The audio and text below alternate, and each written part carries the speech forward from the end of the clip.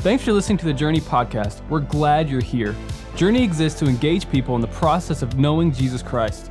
We pray this podcast engages you and encourages you to become more like Him.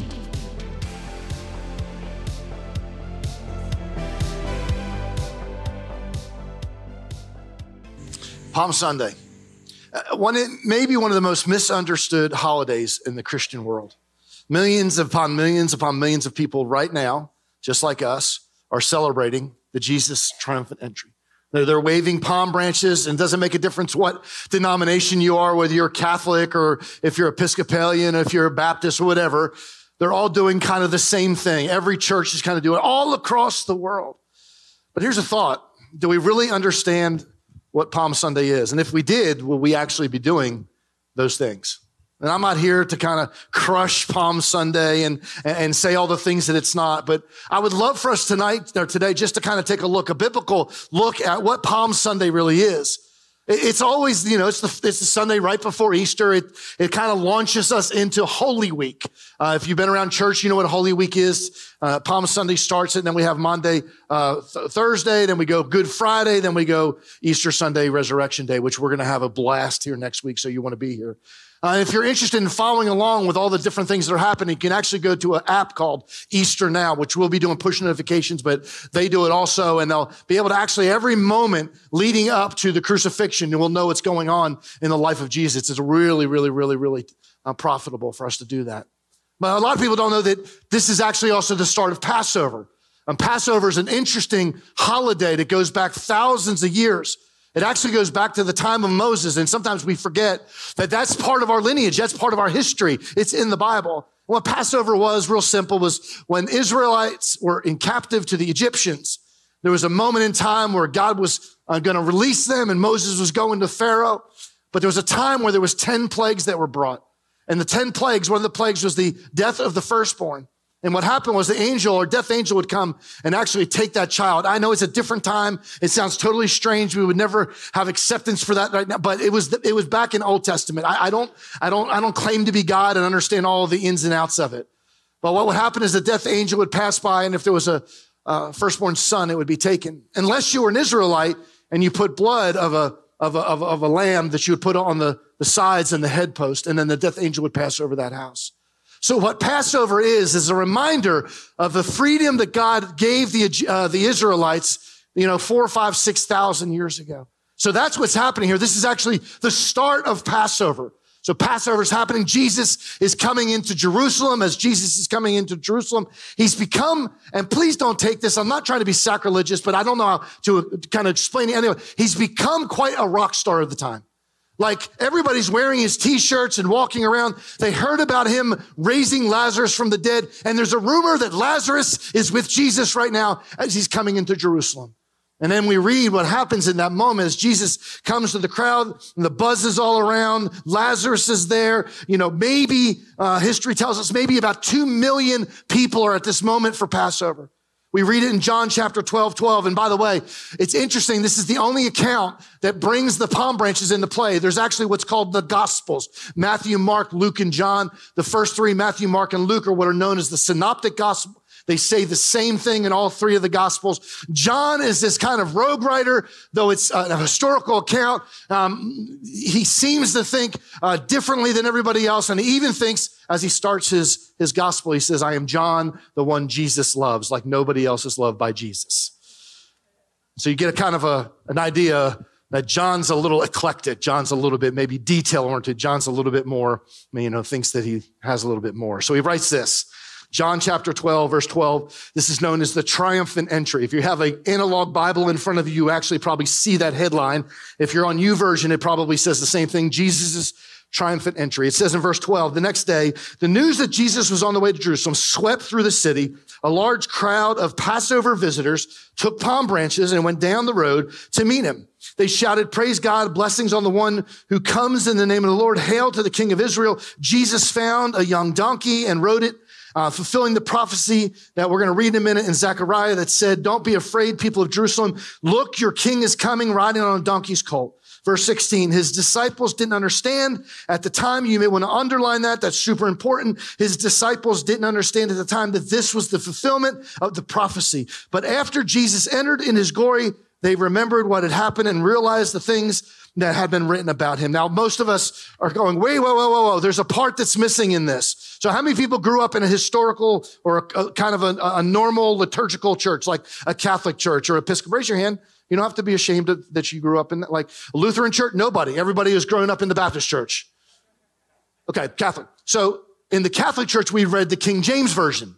And it says the line that we all know, Hosanna, Hosanna, Hosanna, blessed is he who comes in the name of the Lord. Well, there again, John writes it this way and says, blessed.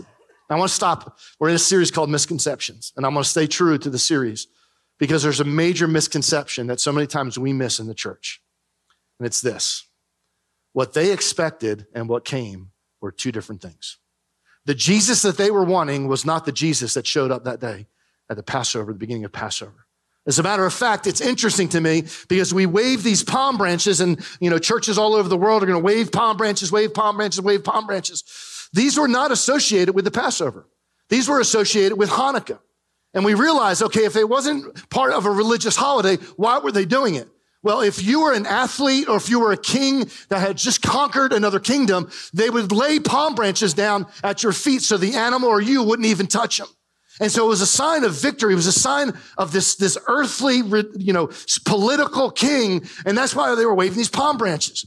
And so Jesus comes in and here's the deal. Jesus, history would have told it, we want a king. We're going to bring him in on a horse because when a king came on a horse, he meant business. Like he was ready to take down all the kingdoms. And this was actually a sign of victory. He was a noble steed, as Donkey said in Shrek. That's what Donkey wanted, right? And I'm going to go over there in a minute. I'm going to let you, and I'm going to ask you to do me a huge favor.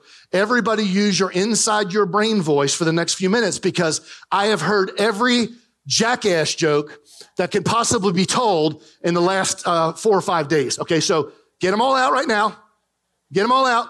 Don't say them when I get over there. All right? So here's the deal. He didn't come in on this. He came in on this. If we know anything about history, why he came in on this is he wasn't coming for war. He wasn't coming to conquer a kingdom. He wasn't coming to have some type of great victory. He was actually coming in peace. And the misconception is, and still in the world today, we're all wanting that Jesus. We want that Jesus right there in our political party. We want that Jesus in our church. We want that Jesus in our government. We want that Jesus. But that's not the Jesus that came. It was this Jesus. As a matter of fact, one of the greatest misconceptions is this right here. Jesus came into the world to bring love and peace, even though the crowd expected a king of war. That was their expectation. They wanted him to fight. They wanted him because Jerusalem had been at that point oppressed by the Romans. And everybody wanted him to take his rightful place and take down these awful Roman people, take them down, come in as this king. That's not how Jesus was coming. Jesus didn't come to be a political figure. Here's an interesting thing 2,000 years later after Jesus, we're still having that same fight, aren't we? Like if you're on this side of the aisle, let's say we'll call it Republic. If you're on this side of the aisle, you can justify all the Jesus stuff in the Bible that you want. And you can say Jesus is all these things and Jesus was probably a Republican. Well, hold on a second. Because you want to know something? The people on the other side of the aisle can use the same scriptures and talk about the same Jesus and be totally opposite. They can say Jesus was a great liberator. They can say Jesus was a great this. Jesus was a great that. All those things, get them over here. It's a fight that we've been fighting. Actually, I had a conversation with a guy not too long ago. And he says, I just want you to know, man, I appreciate how you bring Jesus up. I'm like, what are you talking about? Like, you make him out to be this great Republican. I was like, I've never made him out to be any great political leader because that's not the Jesus that came in. See, Jesus came to free us, but not from a political party. Jesus came to free us from sin and death and hell and the grave.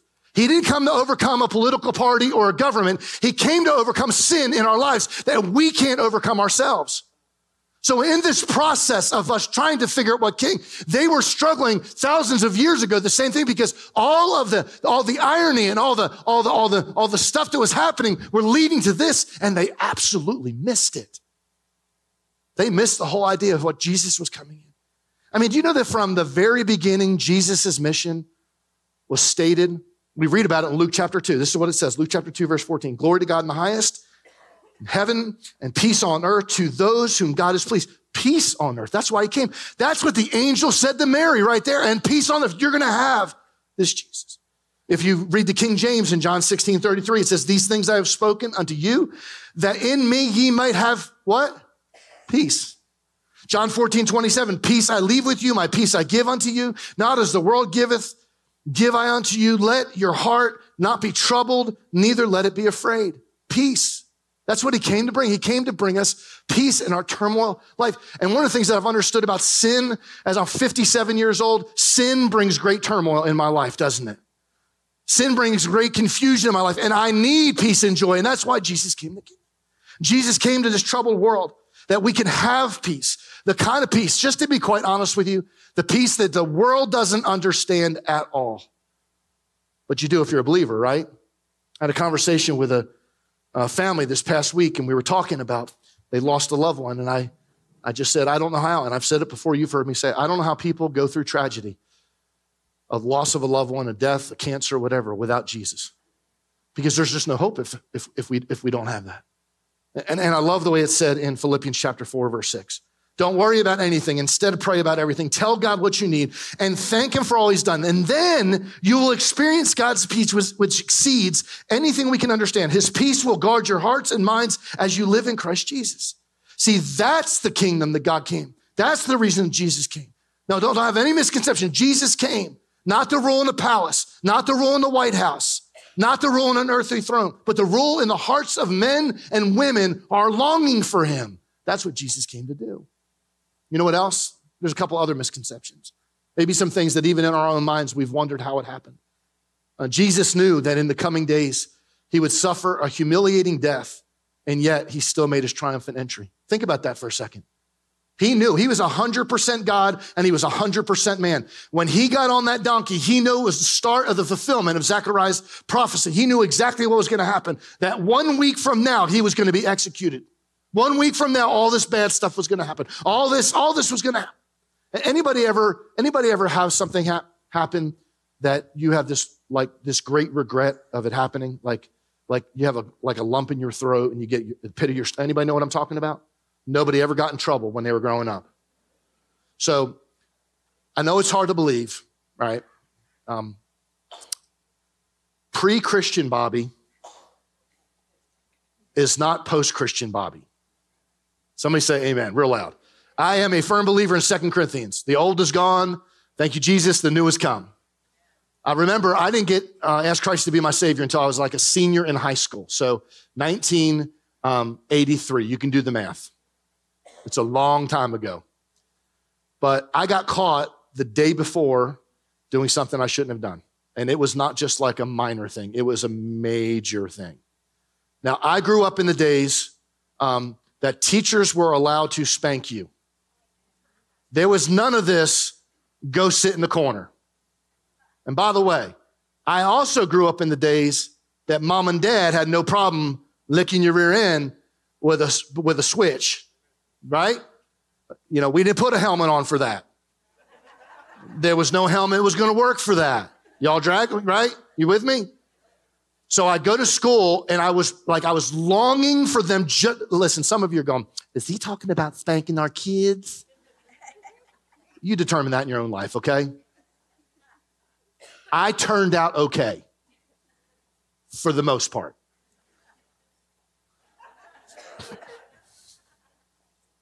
Hear me on this. So I get to school. When I get to school, everybody was talking. There was a chatter in the school. Did you hear what Bobby did? And I just knew. I knew it was going to happen. I get the first period. I have a test. I can't concentrate. You know why? Because I got this lump in my throat. I know punishment's coming. I get the third period, which is a free period. I'm throwing up. I am sick to my stomach. I get the lunch. I can't eat. I hang out with all my friends. I get to the last period of the day, and there is Mr. Mitchell, our gym teacher. He had hands the size of a tennis racket, and then the tennis racket that I was going to get licked with. I can tell you this, the punishment was way worse than what I thought it was going to be. Now, stop for a second. 10 million times worse. Jesus is on the donkey, and he's getting ready to go up that road, and he knows exactly what's going to happen. And he did it anyway. He did it anyway. There was no other choice. In order for him to please his Father, he had to get on that donkey. He knew exactly what Zechariah said. He knew exactly that this was the start of the fulfillment, that everything was going to happen. Everything after this was going to go south. It says in verse 9 of Zechariah chapter 9, it says, rejoice, O people of Zion. Shout in triumph, O people of Jerusalem. Look, your king is coming to you. He is righteous and victorious, yet he is humble, riding on a donkey's colt. Jesus knew what was about to happen, and he did it anyway. Think about that for a second. He knew all the horrible, horrific things were going to happen. He knew how he was going. And here's the deal. This is what I've learned from this. We never know what's around the bend, do we? Could be good, could be bad. And you know what I found out? Some people are paralyzed in the present because of the hurt or the pain of what they know might happen. Jesus did it anyway. I was having a conversation with a friend of mine. His dad's dying and rapidly dying of cancer. And he said that he loves getting together with his dad. His dad's his best friend, and I think he's just months away from not being with us anymore. And he said, we get together and we talk about sports, and we talk about politics, and we argue about politics, and we argue about all that kind of stuff. And this is what he said, and this is it just hit home. He said, we laugh and talk like there's no end in sight. Think about that for a second. We could be paralyzed by the moments of our life. Jesus wasn't paralyzed. He knew exactly what was going to happen. He walked through because it was what he was called to do. Let me tell you another thing. Jesus knew that many in the crowd would turn against him and yet receive praise. He still let them praise him. I was going to do a sermon, and it was going to be titled Judas 8. Think about that for a second. That horrific night when Jesus was turned over, Judas was in the room. That horrific night, Judas was sitting there right there eating a meal with him. He was the one that leaned over and kissed Jesus to turn him over. All of those moments happened. Jesus allowed those to happen. And one of the greatest tragedies, in my opinion, the saddest part of this whole story, from the time he gets on the donkey's colt to the time he's crucified, and even probably to the point where he's in the grave for 3 days, is the crowd changed that fast. That same group of people that was yelling, Hosanna, Hosanna, Hosanna, is now yelling for a thief to be let out. Give us Barabbas. We want Barabbas. Barabbas, give us. Could you imagine it? Could you imagine the angst in Jesus' stomach when he's, these are the people fickle and they were just, crying out and telling me how great I was. And now they're telling me how awful I am. Could you imagine that just for a second? Now, anybody here ever heard of a term called hive mind? Have you ever heard of it? It's an internet phenomenon. I may not explain it absolutely correctly, but it's when 2 or 3 people share their thoughts, and then all of a sudden, all these people surround are swayed into this collective thought and going a certain direction, okay? We see it a lot on the internet, don't we? We see like 1 or 2 people all of a sudden expose something and then everybody, thousands of people join them. They don't know all the truth. They don't know all the situation. They don't know all the circumstances. They don't even know both sides of the story. But because 2 or 3 people have collectively changed their opinion, right? We see it all the time. And those people have a lot of keyboard courage, don't they? Like you never have some of those comments, never have them face to face. They don't have enough courage to have that face to face, but it's called hive mind. Well, the thing about hive mind is people think it was just a recent thing. I think it's what happened back 2,000 years ago. I don't think it was the whole crowd. I think it was 1 or 2. And 1 or 2 turned into 30 or 40, and 30 or 40 turned into 50 or 60 or 100, and 100 turned in. And then all of a sudden it was this moment of this collective thought that everybody was going the same direction, going, crucify him, crucify him. You ever gone to a concert? Anybody ever gone to we'll say Bon Jovi? Okay. I went to a concert. I didn't even like the band. It was, anybody ever heard of Rat? Nobody? Anybody heard of Rat besides me? If you lived in the 80s, you know who Rat is. Round and round, what comes around, goes around. Well, they had one song. Every other song sucked. I mean, that one song. But we got to that one song. Like, I'm sitting here like this the whole night. And you know what? Can I just let off a little steam real quick? Encores are stupid. And these bands get to and they haven't played their 3 best songs. We know you're coming back out. So I went to Bon Jovi. I knew they were doing Wanted Dead or Alive. They hadn't done it yet. Right? Richie comes walking out. Down. We know you're doing it, right? Well, here's the deal. Stupid, like this band. And all of a sudden, I noticed myself. What are you doing? You don't even like this band. I think that's what happened here. I think all of a sudden, people got caught up in the emotions of it. They got caught up in hey, maybe even this. They're calling for crucify him. And if I stand up for him, they're going to crucify me. Here's what I've learned. Can I give you my 57-year-old, I wish I would have known this when I was 17 or 18 moment? Crowds are fickle. Crowds are fickle. People are fickle. I had a guy, haven't seen him in a while. A couple years ago, he said, hey, Pastor Bobby, can I give you a little bit of advice? Sure, you've been preaching a long time? He said, no, I've never preached, but I'm just going to give you some advice. Okay? So he goes, if you're not stepping on people's toes every week, you're not doing your job as a preacher. I kind of disagree with that. I'm not that guy. I want to be the guy that lifts people up. We can expose sin, but let's move on. And then all of a sudden, I noticed he wasn't here anymore. And so I decided to call him up one day, and I'm not going to tell you, we'll call him Doug. Hey, Doug, how you doing, buddy? I'm doing all right. Where you been? It's like, I haven't been coming to Journey. I'm going to another church now. Why? Because a couple weeks ago, you stepped on my toes. I'm thinking it's okay for you to tell me that I need to be stepping on people's toes every week, unless it's your toes. And then it's not right. You know, people that were once with you will turn on you that fast at times, won't they? Right? I watch it all the time online. Like all of a sudden, man, I love Journey. Journey's so great. That pastor's a loser. I don't even know who you are. Never met you. Maybe that's why I'm a loser. But it's one of those deals where the crowd, you've seen it in your workplace, haven't you? One minute, you're the best friend of everybody. The next minute, or somebody else. It's because the crowds are fickle. Jesus understood, and this is the tendency of people. He understood the personality. He understood the characteristics of people. He knew the DNA of people, and he did it anyway. He knew there was some in the crowd that were just along for the show. They were there for the entertainment. He knew that the conviction would change in a flash as soon as a new idea came around. You know what? He knew this on Palm Sunday. You know what else? He knew it when he was feeding the 5,000. You want to know what else? He knew it when he was healing people. He knew this all along and still did it. He knew it when he was going to the cross, and he still did it. That's what's so amazing to me. Here's what I've learned. And I love the way C.S. Lewis says it. Humans are very seldom either totally sincere or totally hypocritical. Their moods change, their motives are mixed, and they're often themselves quite mistaken as to what their motives even are. That's humans. Let me give you one more thing. We'll close right here.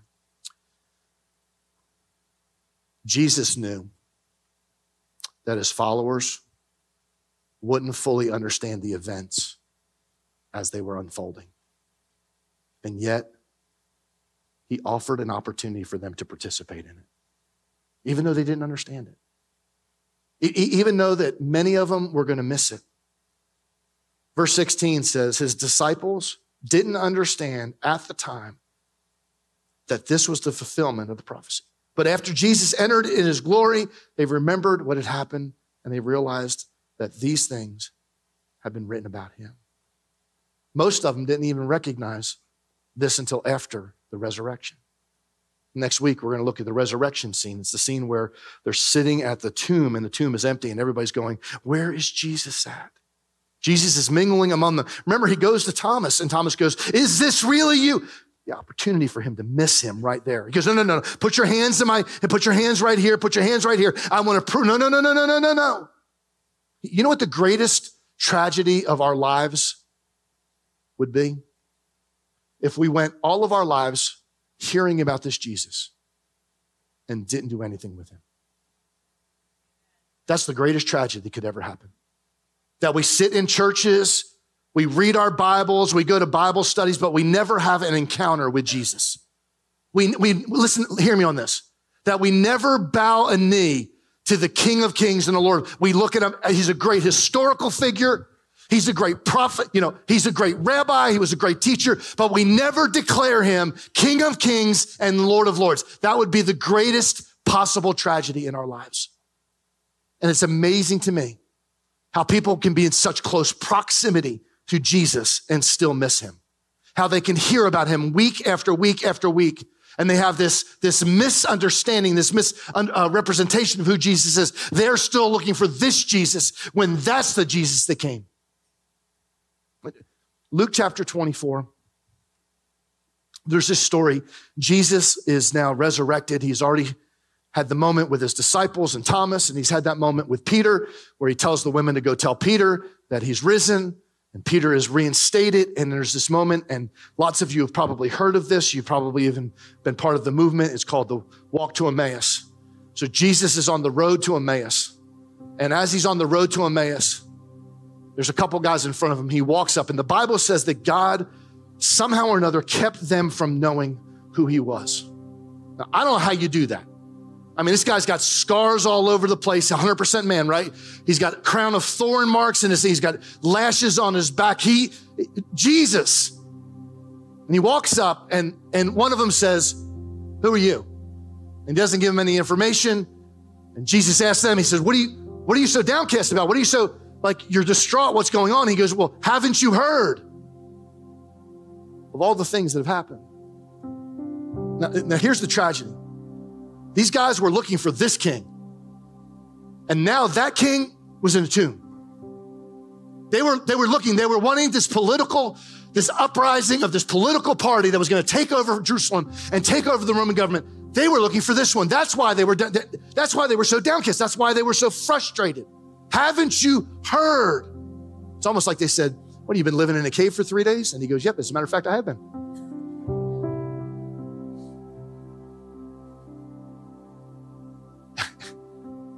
They go to somebody's house.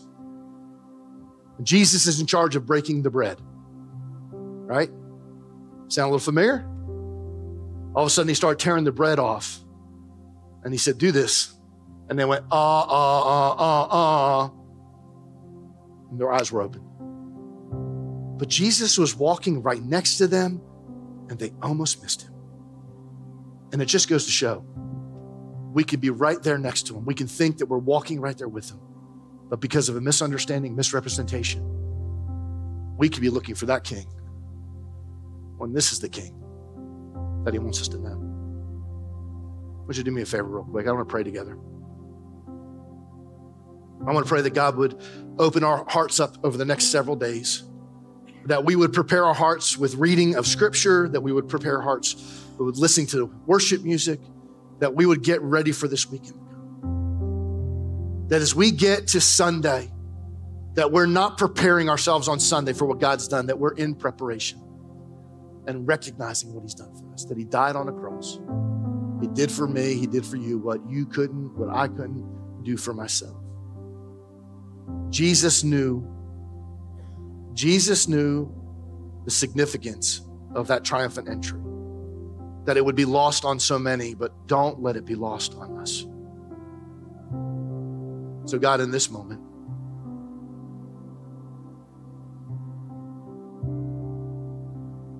God, if there's a misconception or maybe a misunderstanding of who you are, what you've come to do, outside of the fact you died on a cross to demonstrate amazing grace.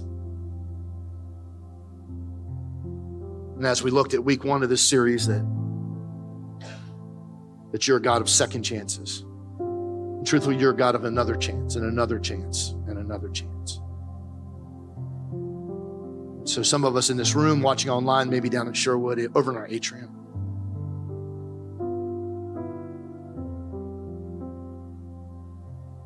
Maybe in this quiet moment, God's revealing some stuff. And you're going, I need the real Jesus. Not the misconception Jesus. God, I pray you would do something in my heart. I don't want to miss you. I don't want to miss you in the busyness of all that's going to happen this week. I don't want to miss you in the midst of the phenomena we call Masters Week in Augusta, Georgia. I don't want to get so caught up in all of that I forget the real meaning of this time of year. That you laid down your life for me, for us. And because of that, I'll never be the same. And like that song that we sang a few minutes ago, I have witnessed. And I want to speak what I've witnessed to this world, to my family, to our community, to this church. That you're a God who loves us and cares about us, that wants to break the yoke of sin in our lives and bring us joy and peace. In Jesus' name I pray these things. Amen. Thanks again for listening today. If you need prayer or help taking your next step, email our team at nextsteps@journeycommunity.net.